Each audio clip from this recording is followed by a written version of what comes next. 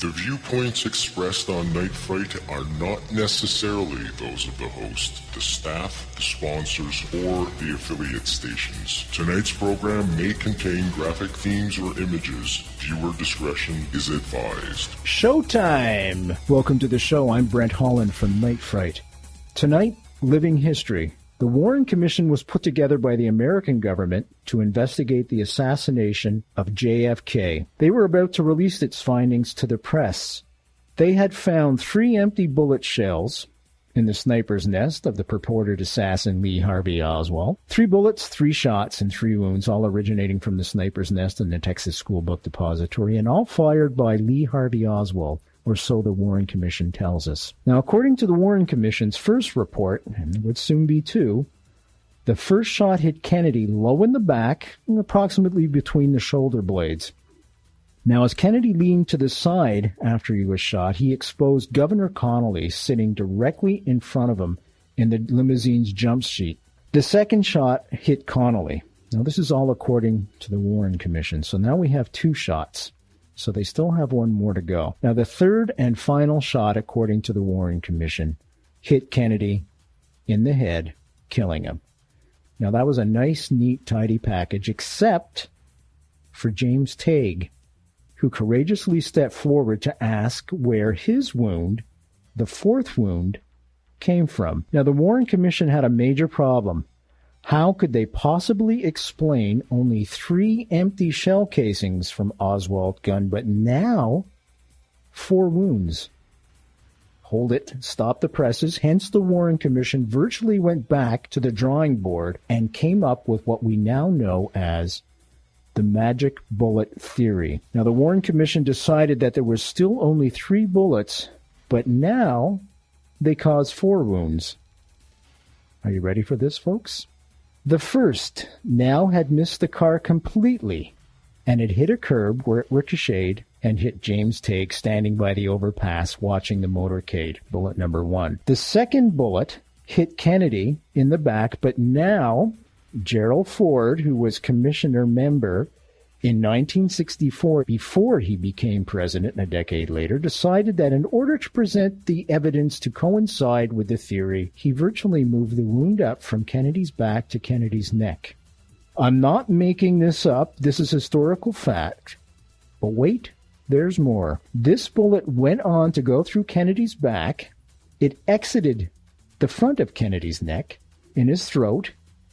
It went through Connolly in front of him, and in Connolly, this bullet broke a rib, broke a wrist, and then lodged itself in Connolly's leg. But when the bullet was found conveniently laying on a gurney at Parkland Hospital, it had no distortion to it at all, and there was no blood or tissue found on it. I'm not kidding. Check the report out for yourself. Now, you know why it's called the magic bullet. The third and last bullet apparently hit Kennedy in the back of the head, where instead of exiting from the front of the head, where a bullet would normally exit if it was hit in the back of the head, it blew the back of his head off instead and caused Kennedy to thrust backward, not forward and to the left. In other words, the bullet went in the back of his head, did a U-turn, and came right back out the back of his head. Hands up all those who have been hunting and have seen wounds and bullets act like the ones described above. Tonight, the true courageous story of a Davie Plaza first-person eyewitness, James Tague. Tonight, living history of a young 27-year-old man whose beliefs and innocence were shattered that day in Davie Plaza. Tonight, we present that true life testament by none other than James Tague himself. Folks, it doesn't get any more real than this. Strap in and hang on. Here we go.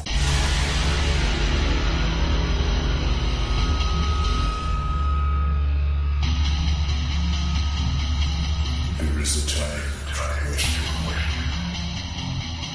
There is a time for answers. There is a time for challenge. There is a time to speculate. There is a time for change. There is a time for truth.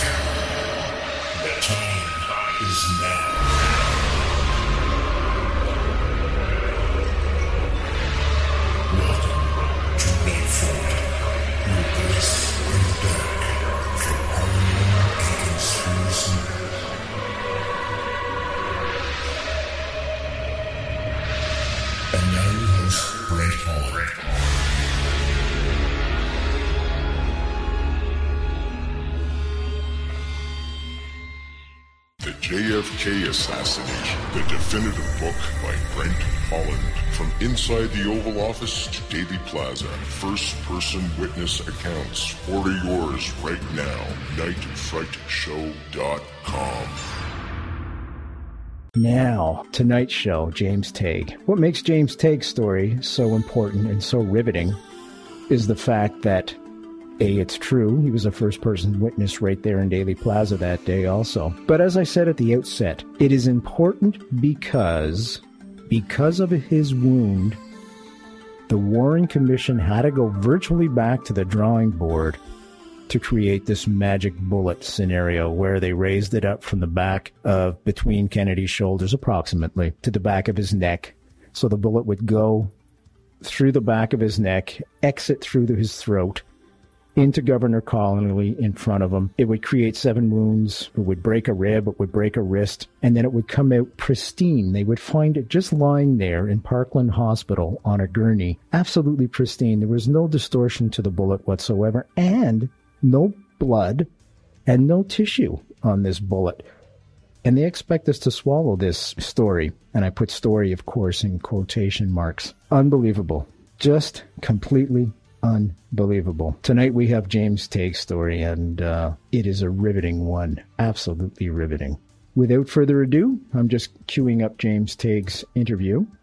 I will play it right away. James Tague. Real? Hi, is James there, please? This is James. Hi, James. It's Brent Holland from Canada. How are you? Oh, yeah. Just wondering, have you got a few minutes now, my friend? We can record the conversation? Yeah, let me turn the TV off here. Maybe we can start off and just go right into it right away. November 22nd, 1963. And how did you begin your day, sir? I was at work. It was just a dreary old day. It was trying to rain, cloudy, dreary old day. And it finally cleared up about 10:30 or 11. What made you want to go down to Daily Plaza? The reason I was going down town in Dallas that day was I had a luncheon day with a cute redhead that we'd made the date the day before. And I got stopped in traffic just as I was going under the triple underpass. And what made you want to get out of the car and go and see the motorcade, sir? Traffic was stopped in front of me, and I got out of the car to see what going on. I thought maybe it had been an auto accident or something. A couple cars ahead of me, the guy was standing out of the car, halfway out of the car, just leaning against the car door. And I walked 4 or 5 steps to the front of the triple underpass where I could see what was going on. And what did you see there, sir? I noticed a crowd up around the school book depository. And at that time, I remembered reading about the president going to be in town today. At that same time, I saw this car come through the crowd with flags on the fenders, which reminded me that I had read about the president being in town. Did you see the president at all? Was he waving?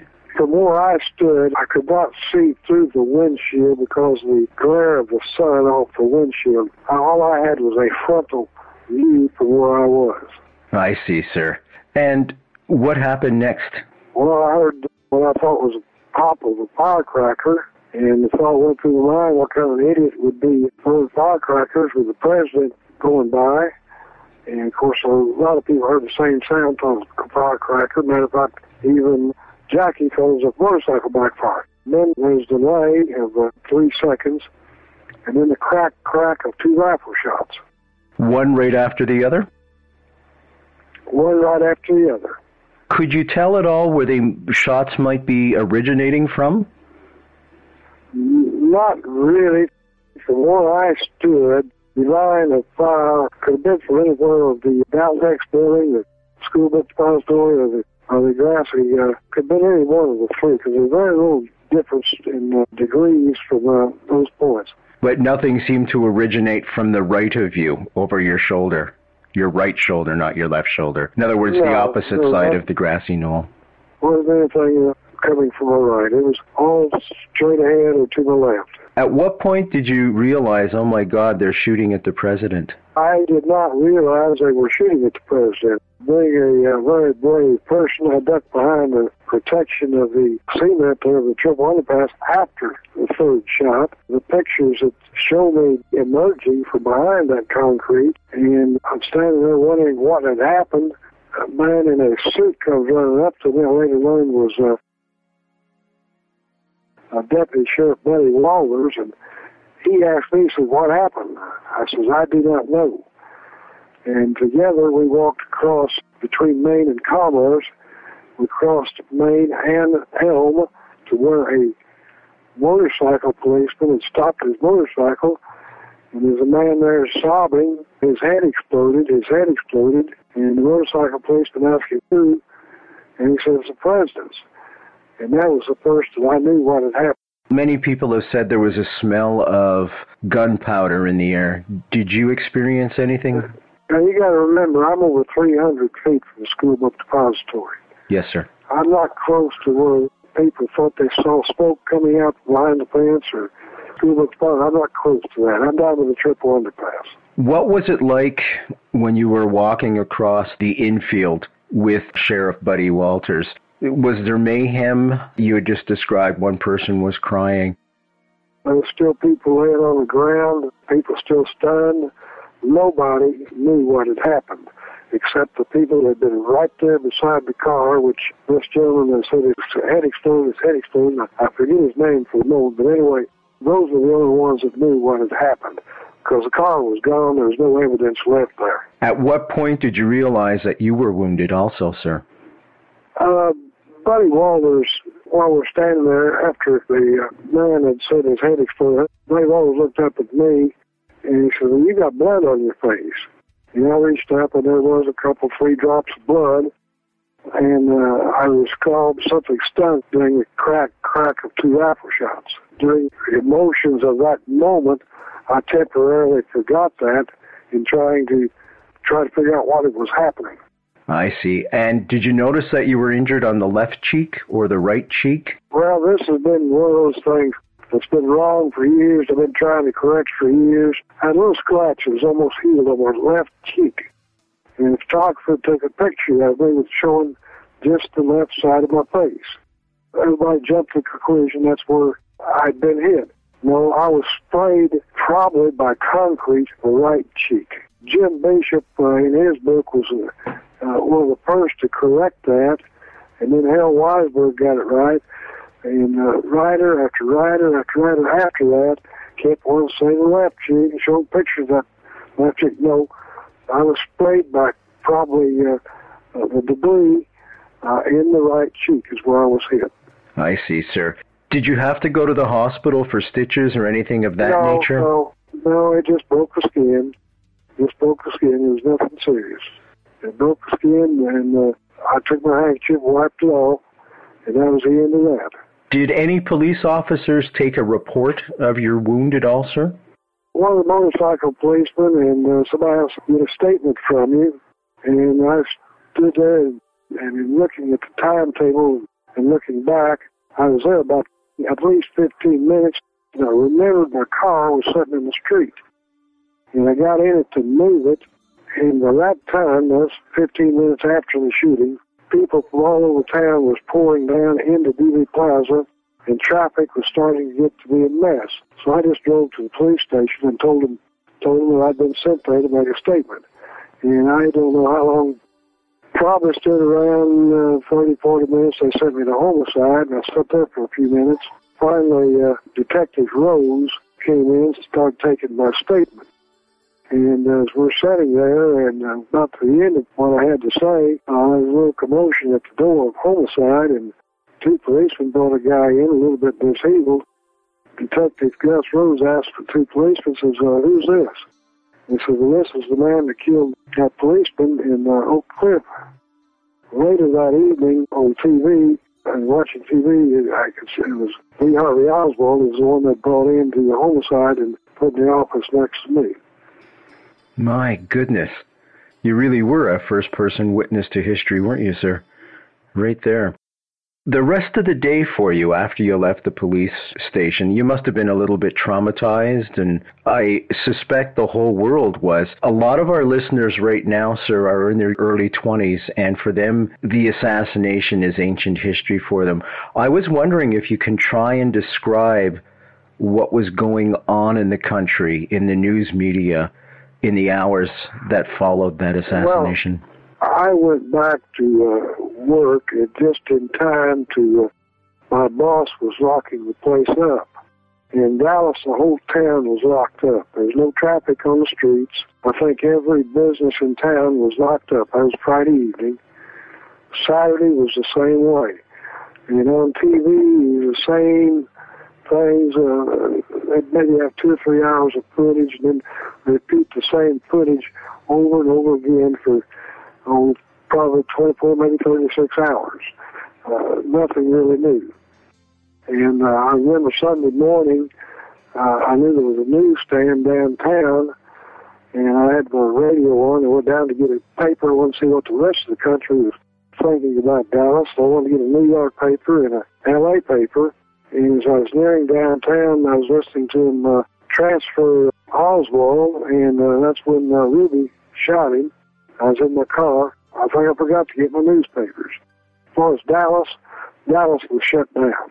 Sir, when you heard the news that Oswald had been assassinated also only 2 days later, were there any thoughts going through your head at all?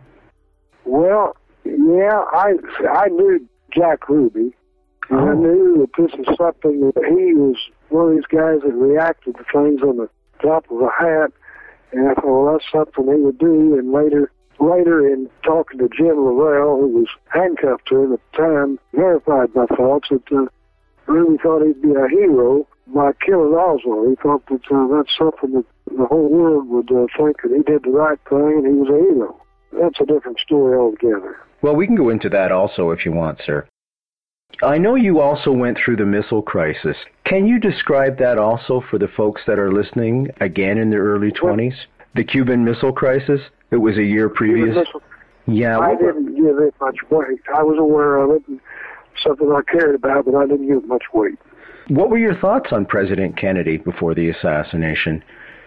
I was neutral on Kennedy. I had no thoughts about him whatsoever, one way or the other. Of course, my story, was not really about being there. That was just being an accident. It was the fact that the missed shot was covered up until the next June. Can we go into that right now then, sir? Why the shot was covered up and the whole Warren report, the first one and then the second one? I'd been following the newspapers, and except for a little tiny ad showing where a bullet hit the curb on a Sunday, 24th of November, there was no news, nothing about a missed shot. And of course, I heard a bullet hit in front of him, being sprayed with the debris. I thought, well, it'd be something, but nothing. And then on June the 5th of 1964, I read where the Warren Commission was folding the doors and sending people home. Their conclusion was going to be the first shot hit Kennedy, the second one Conway, and the third one Kennedy. I was talking to a man at work. At the time, I was an automobile salesman at the time. Somebody, a customer that had bought his car in, was in the shop, and I was telling him, I said, hey, there was one shot for a while. And this time, there were a few people I'd say that to. They wouldn't believe me. He says, you know, we got a new cub reporter on the paper. He says, I'm going to call him and tell him about you, and he needs to talk to you. And he says, I'm going on vacation. He says, here's the phone number. Now call him. Be sure and call him and tell him what you've been telling me. I did. It's Jim Lehrer. Same Jim Lehrer that Lehrer, that report. He came out this early in the morning. Mm-hmm. And I told him just what I was telling you. I said, now, do not use my name. He said, well, I won't. Because by that time, any time I told somebody what happened, it's not a believable story because there hadn't been anything in the papers. Anyway, Jim put the story on the wire services. I had no more than done that, and he called me back. And he said, Jim, he says, they're calling me from Washington and every place else, and they want to know who you are. And he said, well, I'm going to have to tell them. I said, well, Jim, that's fine. Just don't use my name in the local paper. And the local paper had not come out yet. And so anyway, he did. And looking back in history and documents, the FBI was in Jim Lehre's office at 4 that afternoon and interviewed him about me, and that was the first where they started to, I don't know what the word would be, to deflate what I had to say. Discredit, sir? Discredit is the word. J. Lee Rankin, who was chief counsel for the Warren Commission, did pick up on it, and there was 2 assistant U.S. attorneys here in Dallas that had known about the missed shot and wondering themselves why the Warren Commission hadn't gone into it. They got the pictures and sent to Rankin of the Warren Commission where the bullet hit the curb. People had seen debris fly, sparks fly, and there was pictures taken, and all that came out. Now I was called to testify on the 23rd of July. And the most important part of the story one must know is that Rankin asked J. Edgar Hoover of the FBI twice during that period between June the 5th and July the 23rd to go find where that bullet had hit the curb. And Hoover reported back 2 times to the Warren Commission, could not find it. But we have, not my possession, where he had sent a memo to the Dallas office on the 5th, that same day, to go get the pictures that were taken of the curb. So they knew, but he was denying it to the Warren Commission. So I testified on the 23rd. Buddy Walters testified, a couple others, and the pictures were there. Sure enough, it was a missed shot. Then the next day, the 24th, the FBI says, oh, we found where that bullet hit the curb. Going back, on the 15th of December, the FBI had interviewed me. That's 63. And this interview was forwarded by the FBI to the Warren Commission.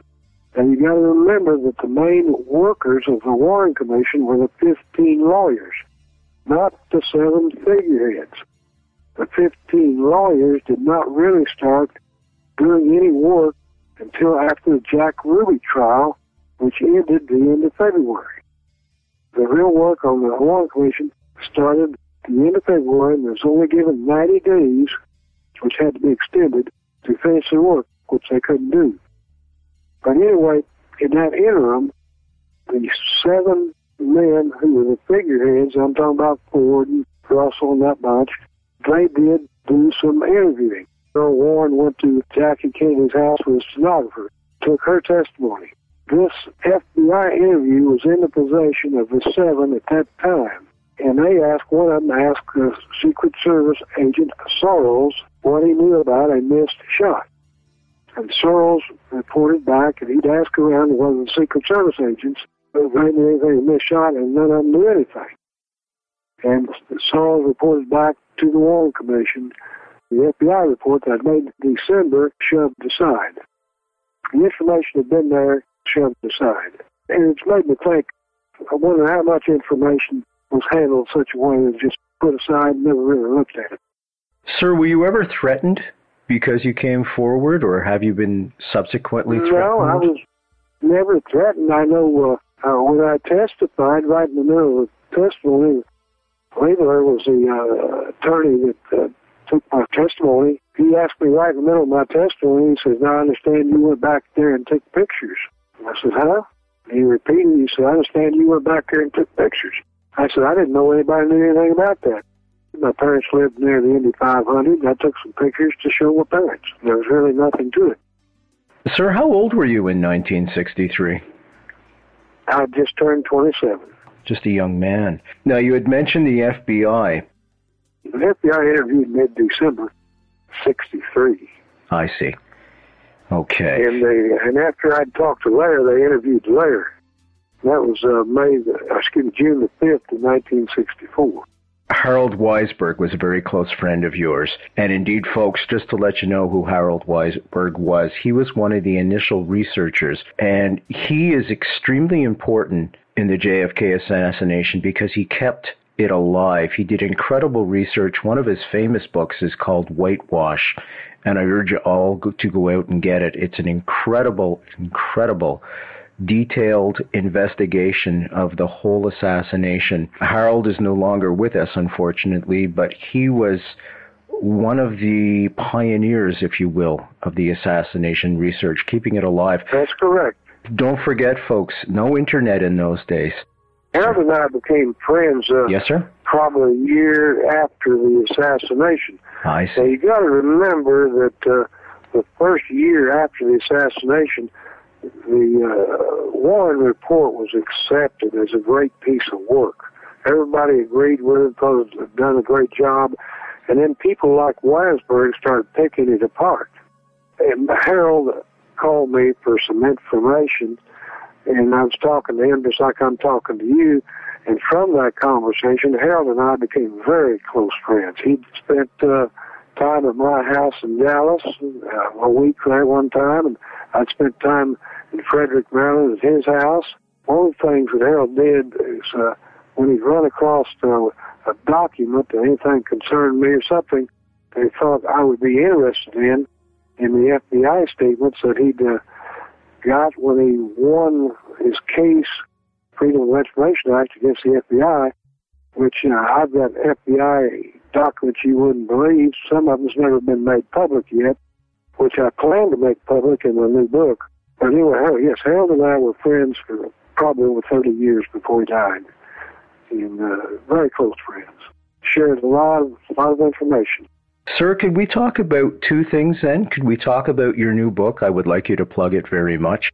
And also, I would really like to talk at length about your friendship with Harold Weisberg, because I think it's important that his memory is documented and made available to all those who are interested in continuing the research. But first, could we start about plugging your new book and when you might see a release date? On the 40th anniversary of the assassination, I came out with my first book, Truth with Hell, Why We'll Never Know the Truth About the Kennedy Assassination. And that was just about the things I'm talking to you. No plots in there or anything like that. It's just talking about my dealings with the FBI and what happened and my thoughts and the things that you and I have been talking about thus far.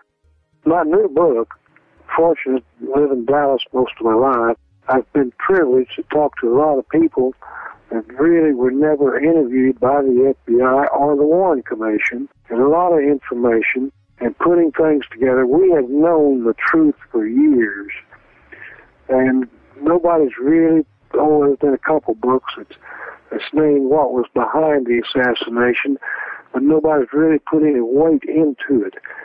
And my new book is not about where shooters were located or anything like that. It's about the politics of why Kennedy was assassinated and who was behind it and why. And the book, I started to come out with it last November, but then we had our elections going on, and I said, no, I'm going to hold off. And if my health holds up, I might just hold on to it to the 50th anniversary to come out with it. It's time the American people knew the truth. And I'm probably, and I hope I'm not boasting, but I'm probably the only person that's close to everything that was going on as anybody. And that's in being there in Dealey Plaza and testimony for the Warren Commission. Matter of fact, they had to redo the Warren Commission after my testimony. Mm-hmm. The fact that I talked to a lot of people that were never really interviewed by anybody. You know, I've pretty much got the story. I'm 99% sure. Well, I'm 100% sure. But I can say what was behind it all and the people, their names, and why Kennedy was killed. Can you give us any information as to why you feel Kennedy was killed? Just any speculation without giving too much of your book away? Well, I'll give you one thing. There was and I've got everybody interviewed. I've got about 50 different interviews on tape. Clint Murchison's house the evening before the assassination, there was a meeting there in which I got interviews with the maid, the butler, two other people that were there, and they all say the same thing. You had J. Edgar Hoover there, Nixon was there, you had some other important people, and Johnson came in late, and they all had a little meeting in one room, which went on into the early morning, and one of the people there was Madeline Brown, who was Lyndon Johnson's mistress. A lot of people don't know that, but that became public after Lyndon died. And when the meeting was over, Lyndon came out of the meeting and walked over to Madeline, his mistress, and he says, those Kennedys are never going to embarrass me again. Talk about ominous. I'll give you that little bit of tidbit to give you an idea. The rest of the book is backing up that statement. Wow, that's going to be explosive, sir, and I do hope you'll let me know when that comes out, and I'll have you back on, and we'll talk about that as well and promote it. I think it's important. Harold Weisberg. Can we speak a little bit about him and your close friendship with him and the type of man he was? I don't think Harold ever typed one word that he didn't believe 100% in. Harold got me involved in a couple of things. A lot of people don't know it, but one of his Freedom of Information actions, he asked me to join him. I joined him in it. To give you a good example, when they finally cut the curb out of the street, about an 18-inch section of the curb out of the street where the bullet had the curb analyzed in the FBI laboratory. And it came back, they found traces of lead and antimony, but no traces of copper. He believed that the bullets used by Oswald were copper-jacketed bullets. Thus, his idea was, since there was no copper, this was a fragment that had hit the curb. This was all done by spectrographic analysis. Now, the thing about a spectrographic analysis, it's been found to be junk science, worthless. Harold filed suit to get a copy of the spectrographic analysis of that curb that the FBI did. And this drug on for months and months and months. And when it looked like the judge was going to turn it over to Harold to get a outside examination of it, the FBI lawyer says, well, this paper-thin X-ray-like material had been thrown away or lost to make room in storage. So we never did get that spectrographic analysis. But the interesting thing was that this little paper-thin analysis called a spectrographic analysis, the lawyer said it had been thrown away. Sort of funny that something as important as evidence in the assassination of Kennedy would be thrown away. We know the answers to why the bullet that hit Kennedy in the back was raised to the neck. We know why. I've got copies of how that happened, which I'm not ready to air. Okay. But that was information that was falsified, and a lot of people don't know that none of the pictures that were taken during the autopsy were in the Warren report. It was just drawings, and the drawings were misrepresented. There were falsifications. The main thing is that to get the bullet to hit two men to go through Kennedy and then hit Carver, they had to raise the back injury, which was 4.5 inches below the collar. They had to raise it up into the neck, and that was falsified information. There's been so many books out that had so much misinformation in them that right now it's hard for people to really know what to believe. And that's the reason I'm writing my book, to get the truth out to where all these things can be explained, where all the answers are there. Sir, at the beginning of the interview, you had mentioned that you had heard 3 shots. Do you now believe that there could have been more than 3 shots, and perhaps some of them... We've known since the Zapruder film came out, there's 4 shots. There's 4 shots. Nobody wants to... Well, if you look at frame 313 and the frames before that, 313 shows Kennedy being hit from the front. His head flies back so violently, his shoulders are thrown back against the seat of the car. But if you back up a little bit, before he is hit from the front, in a microsecond before that, his head starts forward. He'd been hit in the back of the head a microsecond before the front shot. And it's right there. If you want to slow down the Zapruder film and look at it, it's right there for you to see. There were 2 shots almost simultaneous. I heard 3 shots. And what I'm saying is, in those 3 shots, there was also a 4th shot simultaneous with another shot. Were you asked to testify before the House Select Committee on Assassins in the 1970s? No. They never called you. The CIA controlled what came out in that. Matter of fact, under the Freedom of Information Act, when I filed to see what the CIA had on me, I get 3 blank pages. Wow. How do you feel about the government that's in place right now, sir? Obama, and do you think it's a legitimate government, or do you think perhaps it's still bolstered up from those days? I think the same thing that happened to Kennedy, the public loved Kennedy. The power in Washington hated his guts. To give you an example, Kennedy had on his desk papers to go to Congress to strip the CIA of all their power. They changed the banking rules, they changed agriculture, they changed all those. He was changing everything. We've got that going on in Washington right now. And I think that Obama is going to wind up the same way as Kennedy. The public, he's still got a 50% of the public likes him. But I think the wheels, the power in Washington has got just about all that they can take of Obama. It took 2 years of planning to get Kennedy, and I think the plans are already in the works on Obama.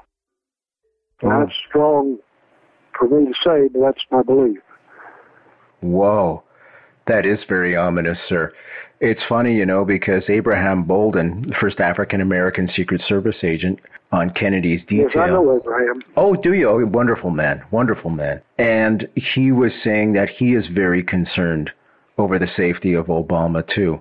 When you say that, it kind of just verifies that and confirms that there is a real danger against, God forbid, another calamity taking place that took place in 1963.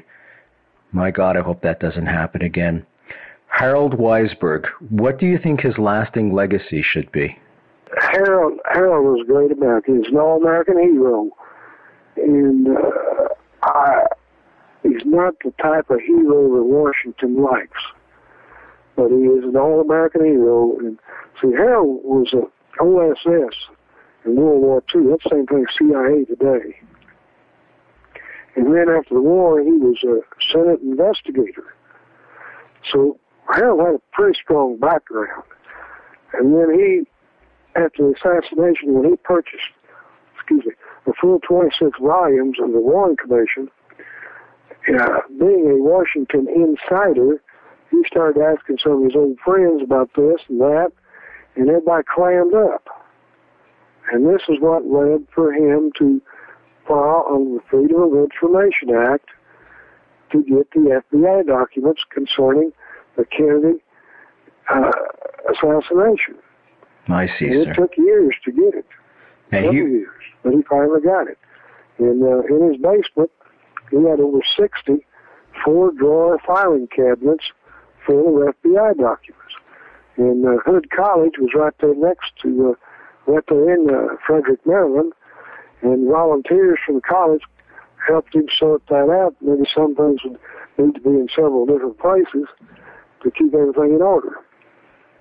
But Harold knew more than anybody else about the assassination of Kennedy. He was an incredible man, wasn't he? Yes, he was. Well, some people took him as sort of grouchy, but he wasn't grouchy. He was just stating things like they were. But he was factual. He was straightforward and no nonsense. That's right. That was Harold. Straightforward, told it like it was. And I'm trying to remember, having seen him old, trying to remember one book, got about 1,000 pages, was hand-typed. And he had a hard time getting his books published. Nobody wanted to publish them. You mentioned whitewash a while ago. He went to several publishers. Nobody wanted to touch it. That was the way America was back then. It was get along with Washington. Don't upset the apple cart. I was going to ask you, sir, do you think the press is still much in the get along with Washington mode, or do you think they have changed more? That's been obvious with Obama. It's been obvious. Most of the people right now in the growing news station, because they pretty much say it like it is, or say it when nobody else will say it, and that's Fox News. Fox, they're the growing news station. That when somebody else won't print anything or say anything, Fox News will. Do you feel, sir, with the new president in office, Obama, that it may lead to disclosure of the Kennedy assassination, full disclosure finally? No, that's going to be covered up. Let me tell you one thing about, there's a lot of people that knew what was going to happen. Well, maybe not a lot knew what was going to happen, but a lot of people afterwards knew what had happened. And to make everything public would have made this country look like a banana republic. And for the sake of the country, it was one man, one nut, and us go on with life. Interesting. To be honest, it might have been the best thing to happen at that time. Because you try to imagine a week after assassination, walking into the White House, the Oval Office, and arresting somebody. Can you imagine what this country would look like? It would have imploded. Completely imploded. Right. Yeah, just would have collapsed on itself. And I'm speaking mainly Gerald Ford. Gerald Ford knew what had happened.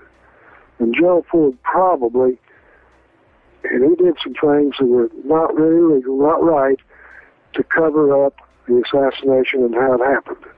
And I think Gerald Ford was a good man, but I think he did, just thinking he was doing the right thing for the good of the country. I see. Probably a lot of other people.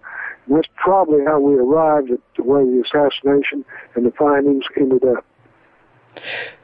Sir, I'm going to ask you to speculate now. Now, I know this is not an area of your expertise, but do you feel somehow the Martin Luther King assassination and the Bobby Kennedy assassination were also part and parcel of the same elements in Washington, getting rid of... Sure they were. Sure they were. There's no doubt about it. Okay, sir. You know, let me give you just a private thought. Sure, please. Bobby Kennedy. Mm-hmm. Bobby Kennedy was killed by Sirhan Sirhan. People saw him. The psychiatrists that have examined Sirhan Sirhan, not one of them says Sirhan Sirhan has any shooting Bobby Kennedy.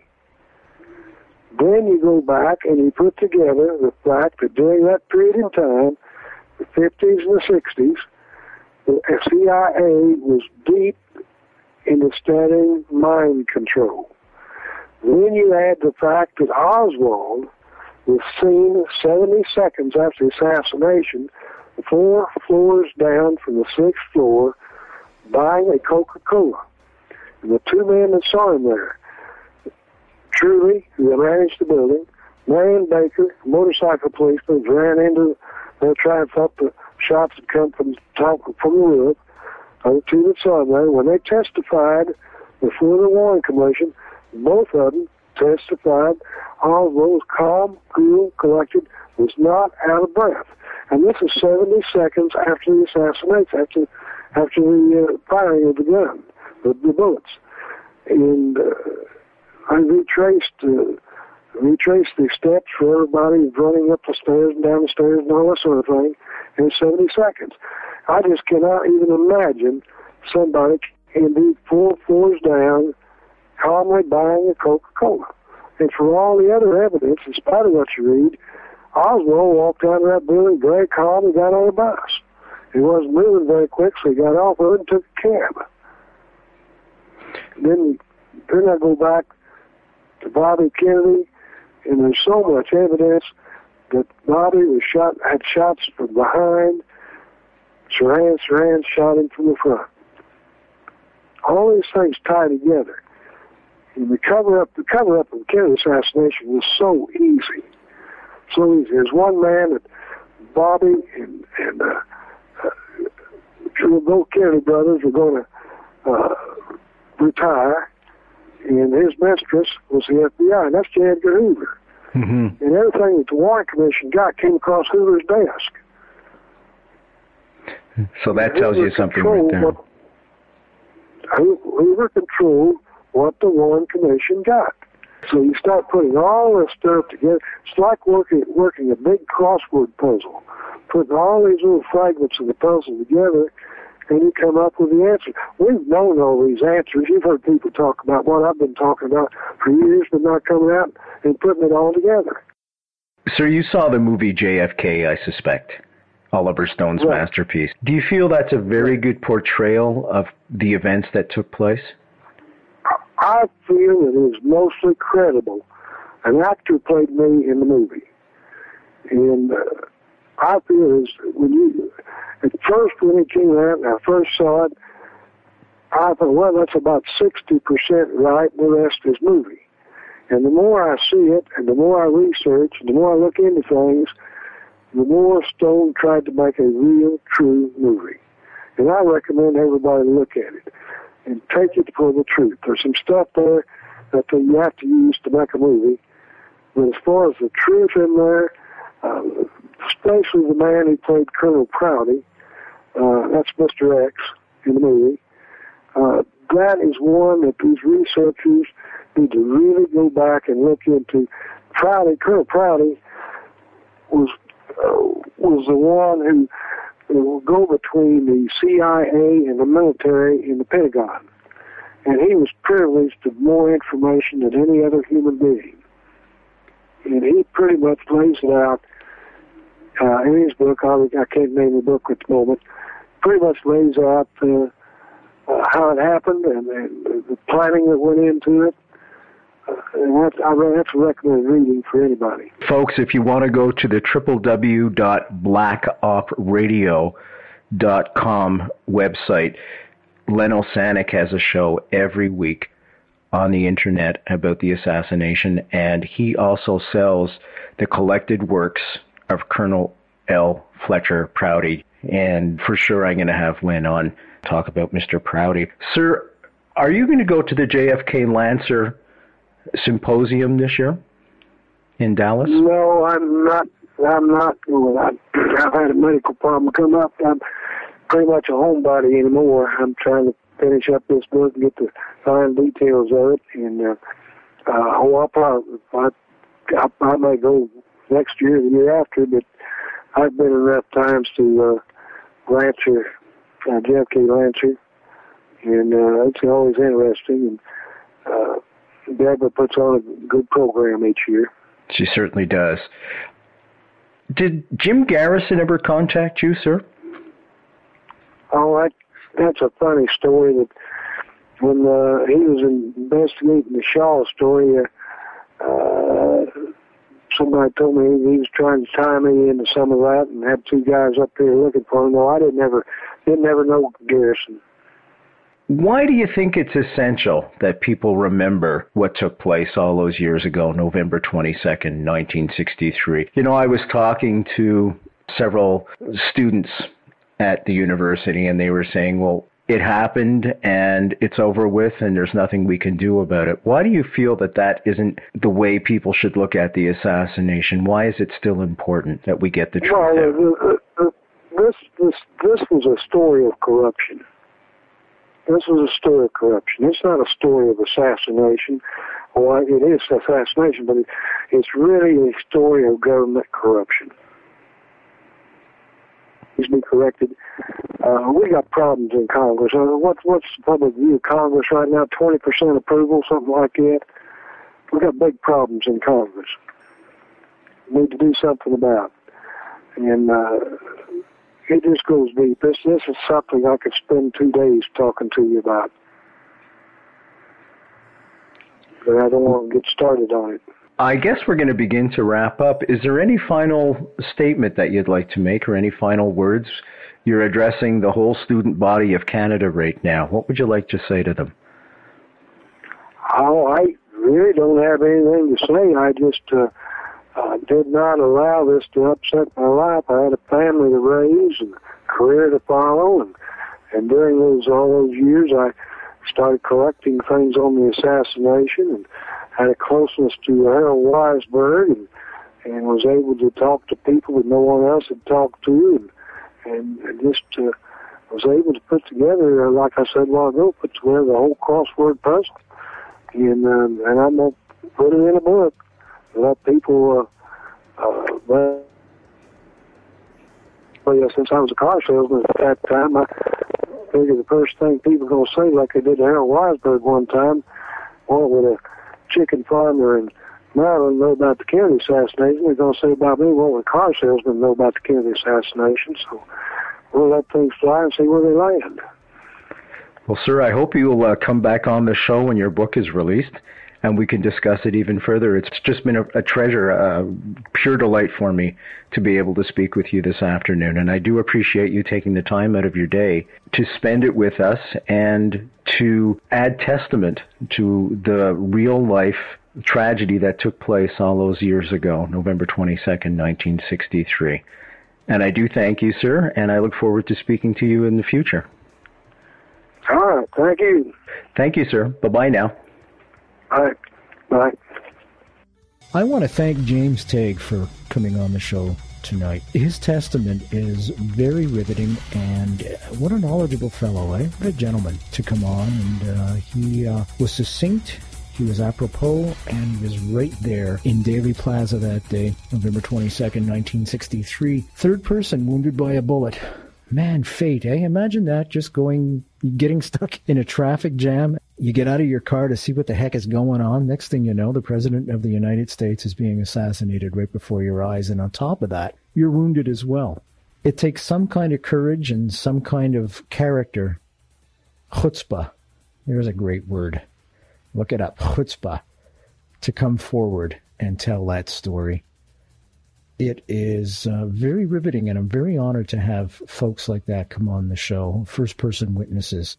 You know, it's the only place you're going to hear witnesses like this because, as I said before, we challenge the government directly, and they don't like that, to be responsible. They don't like when we ask them to be accountable. They don't like that at all. Even though we pay their damn salaries, they are accountable to us. They are responsible to us, not the other way around. Let's not forget that, and they shouldn't forget that either. Thanks for joining us. See you next time.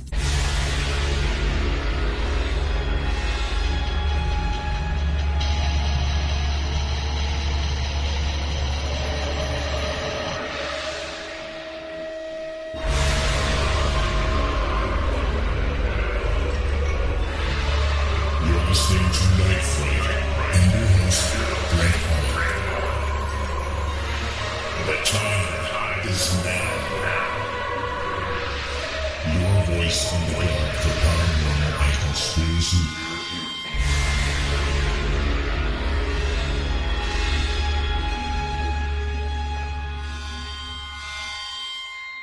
The JFK Assassination, the definitive book by Brent Holland. From inside the Oval Office to Dealey Plaza, first-person witness accounts. Order yours right now. NightFrightShow.com.